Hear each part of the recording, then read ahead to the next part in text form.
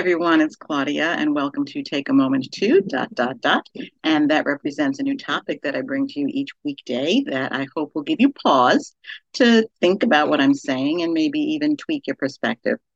Now, today I am going to use a very uncomfortable four-letter word. Today is take a moment to obey. I know that goes over like a lead balloon because obedience in this culture that we're in is not exactly paramount. Children don't obey parents or law enforcement or teachers, and laws are being broken and people are not being arrested, and it's like anything goes.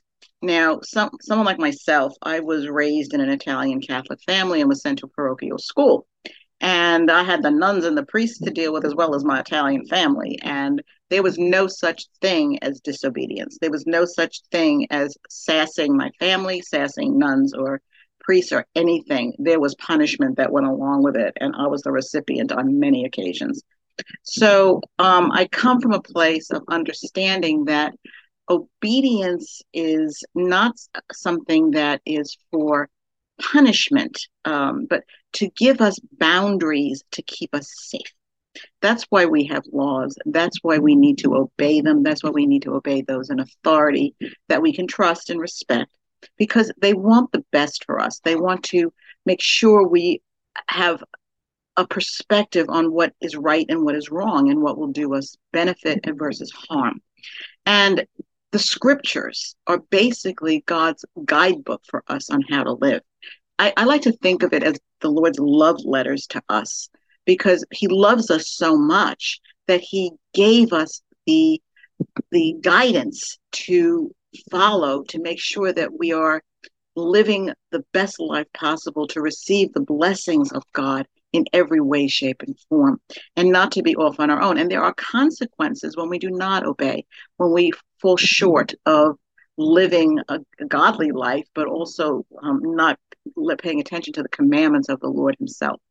Now, one scripture I want to use is out of Psalm 103, 17 through 19, which is, but from everlasting to everlasting, the Lord's love is with those who fear him, and his righteousness with their children's children, with those who keep his covenant and remember to obey his precepts.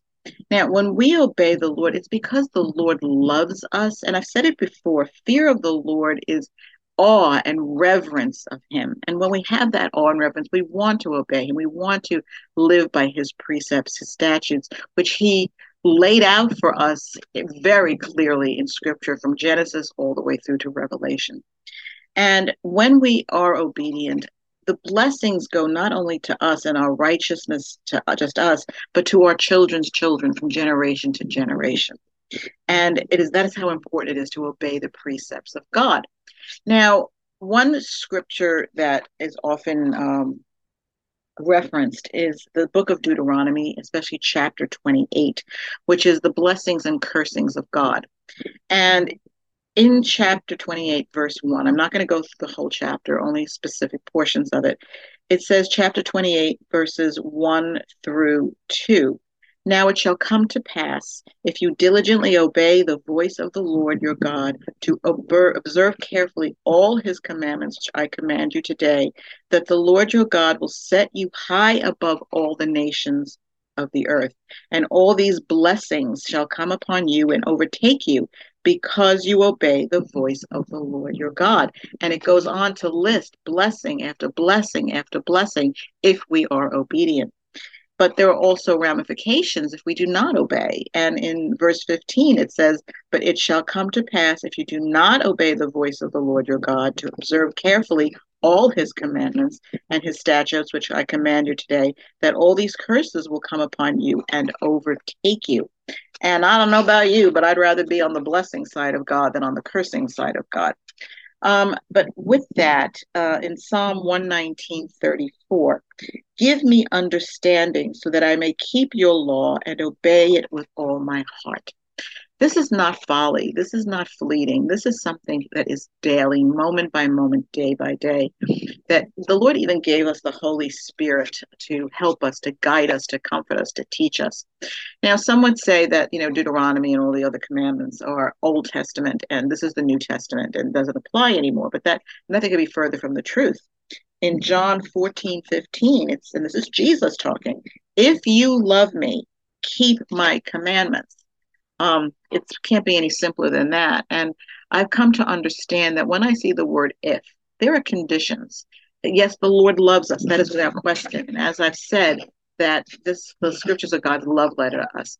But when we see if this, then this, it means there are consequences to our actions. But if you love me, keep my commandments. So it's not easy, but the closer we come to the Lord, the more we want to live as he tells us to live. We realize it's more for our blessing than our cursing. It's more for our benefit than our harm. So today, I encourage you to take a moment to obey.